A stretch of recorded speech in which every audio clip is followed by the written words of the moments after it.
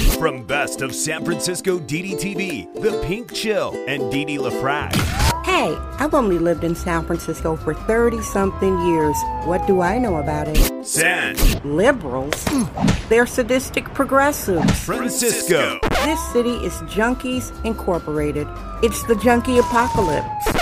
Damn, this ain't your phony soy boy San Francisco. This is the San Francisco Dam Zone. San Francisco Dam is a solo psychodramatic performance art storytelling podcasting platform.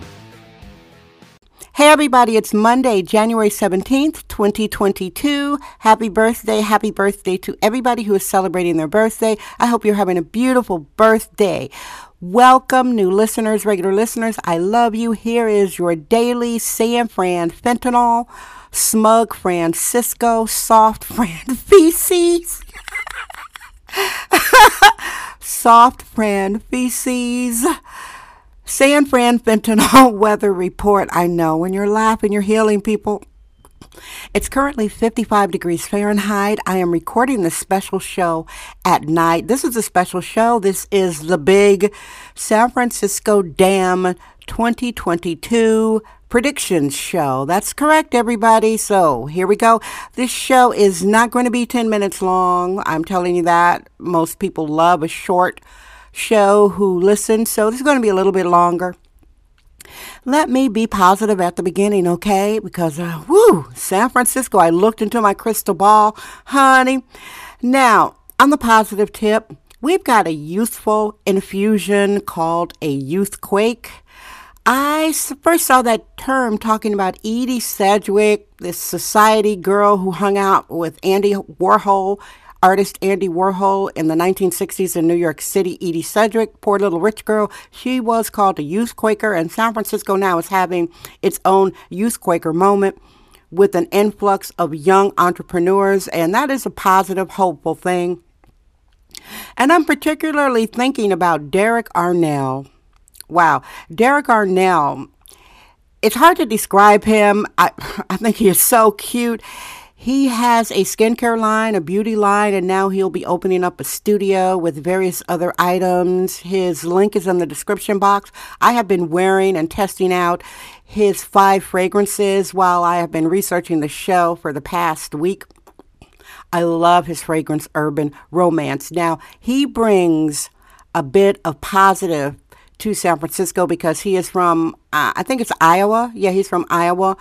And he might have just turned 25 years old. He's got a successful runaway success, best-selling skincare line. And hello, Cameron. That is his partner. Hi, guys. So it's positive that we have a youthful influence in San Francisco because young people can handle living here. San Francisco is a tough and hard city to live in. Frankly, it's beautiful as heck. So thank goodness for young people and their businesses. However, young people don't have to live in San Francisco to produce. This is online. They could do it wherever. So I am appreciative of all the under 25 entrepreneurs that are even thinking about moving here because, guys, we need your energy. Okay, let me get right into it. Wow, Tenderloinification 2.0. Summer of 2020, I predicted the Tenderloinification of San Francisco. The Tenderloin is a working class, people of color district, centrally located near City Hall, Civic Center, downtown. You could walk basically anywhere in San Francisco from the Tenderloin. It's also the district where your show is being recorded.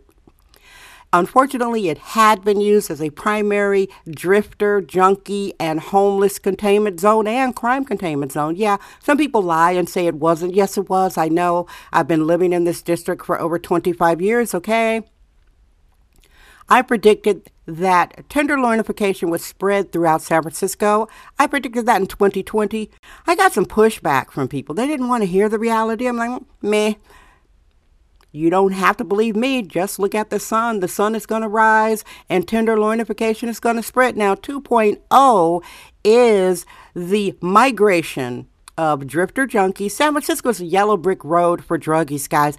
And some people, they just can't stand to hear the word junkie. Oh my God, it offends them. The grammar Nazis, the liberal grammar Nazis can't stand a sexist, womanist, bohemian, biologically born, genetic, middle-aged, black woman, yours truly, using the word junkie, but these are the same people that love to call black people crackheads when they are coke addicts. So it is what it is. A junkie is a mentally ill drug addict, and that is the main problem on the sidewalks of San Francisco. These drifters from out of town coming in because they have heard everything about San Francisco, how soft it is. The point I'm making is, folks, the Tenderloin is currently under a state of emergency because of deplorable conditions. No, I'm not talking about Donald Trump. When I say San Francisco deplorable, the worst of the worst, hardcore junkies enabled by the homeless industrial complex, which has rebranded them into local homeless. Listen, the majority of the folks allowed to live on the sidewalks of San Fran, Fentanyl, California are drug addicts. So it got really bad, very bad. Woo! And the mayor, she came to her senses. And she said, look, we have a state of emergency in this district. I'm going to help the children. I'm going to help the black women like Didi LaFrac. No, she didn't say that, but she should have mentioned me. And so they are clearing encampments, the pop-up encampments, and the drifter junkies are on the move throughout San Francisco. And in 2022, the Tenderloinification will continue to infest the entire city, and it is true and absolute liberal equity. That is what San Francisco deserves because they thought that the Tenderloin should be the containment area, which would make them racist, right? Because it's a primarily person of color working class / immigrant district. So why should the TL be the containment zone for all of this debauchery? It is not any longer. Welcome to your equity, San Francisco. Tenderloinification is here. This is sexist, womanist, bohemian excellence. It's the San Francisco Dam Zone with Didi LaFrac. And now the junkie backlash. Well, people are getting their reality checks in San Francisco. Listen, these liberals are a little slow-minded, a little slow. They like to, oh my God, we're allowing them to, we are so humane, we're compassionistas, we allow these druggies to live on the sidewalk, but not in our district. Well, it is in their district now, Tenderloinification 2.0. Now, the junkie backlash is a homeless industrial complex which has a $1 billion budget to supposedly help these people. My count, and they haven't counted in 3 years in San Francisco, I'm saying it's between 10K and 15K people living on the sidewalks of San Fran Fentanyl, and that is thousands. People are having a junkie backlash because they get it. A junkie is a mentally ill drug addict, folks. The mentally ill drug addicts are acting out all over America. They're killing women, pushing women in front of subway trains in New York, stabbing women down in LA. They're misogynists. They're a nuisance. People are tired of it. The junkie backlash is here, y'all. That's the prediction. Now, here's one that sucks, all right? Black and Asian crime is a real thing. I can be objective about it because that's the type of woman I am. I'm completely objective about it. It's true. There is a problem with black on Asian crime and San Fran Fentanyl. Not all black people, of course, but there is a small criminal element that preys on Asian people. Asian anti-blackness. Asian anti-blackness. I see it on social media. I have been watching this particularly for the past 2 years. Now there is a group of so-called Asians on social media, on TikTok, Instagram, Twitter, Facebook. They are anonymous and devoutly anti-black. They ignore, because they're basically white supremacists and white adjacent, they ignore white criminals. When white people do bad things to Asian people, ignore it. Everything is about these black criminals. And they don't say some black people, they say the African American community. There you go. Wow. So I don't know how that is going to cure itself, and I'm predicting it's just going to get worse. It's going to be more Asian anti-blackness. The black and Asian crime, I have already dedicated several shows to that. My solution was get all the black church leaders in San Francisco and Oakland together, get all of the Asian community leaders together, get them all in one room and have them talk and come to some resolution. They go back to their communities and talk. That didn't happen, right? So it's just going to get worse in San Francisco, okay? Curated cuteness. San Francisco is pretty dystopian. It is beautiful. It's a beautiful mess. It's so pretty, beautiful vista points, great biking trails, great hiking trails, lots of natural beauty. And the crime kind of negates it. So what you have now are people doubling down. They're in denial about being in denial, And the curated cuteness is just coming on down. They talk about, oh my God, my San Francisco. And they have these particularly cropped photographs because it's kind of hard to take a photograph at a basic famous spot in San Francisco and not show some dysfunction like a broken car window from the smash and grabs. Or show San Francisco Diamonds, which is the car windows that have been broken into from the enabled criminals. And I'll put a pin on that, the district attorney. Or a passed out junkie. So they are, oh my God, look at the sunset. Sunset photographs are, oh, beautiful bike trails. San Francisco is so beautiful. But it's not working. They're going to double down. It's not working. I am pleased that people go to these comment threads and say, is this the same San Francisco you're talking about? Then they show a passed out junkie or graffiti or a filthy street, upside down garbage can, yada, yada. San Francisco Dam Daily Truth Bombs. No namby-pamby permission necessary. All right, folks. The recalls.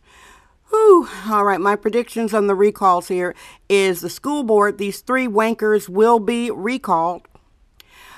Wow, the school board in San Francisco, public schools in San Francisco suck. It seems to be creating a permanent underclass, and they will be recalled in February. That is pretty much absolute. If they don't get recalled, there was some serious shenanigans, okay?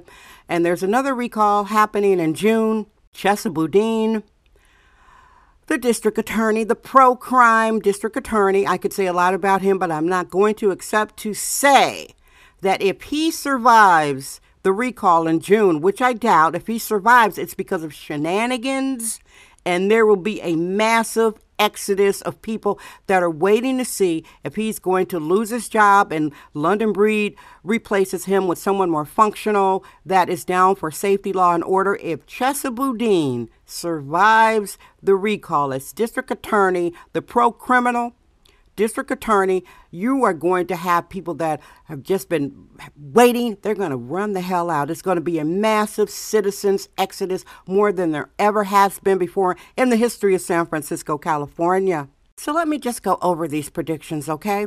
And by the way, there's a quote from San Francisco's mayor, tired of the bullshit. That's what London Breed said. I don't use language like that much here. She says she's tired of the bullshit.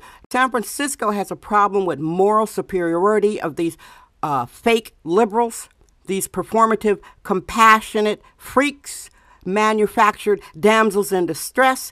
Now, if you're advocating for something and it hasn't gotten fixed in 5 years, then you are an enabler. The moral superiority of these fake liberal progressives, that's pretty much coming to an end. I think 2022 is the last year of their reign. A lot of them are older.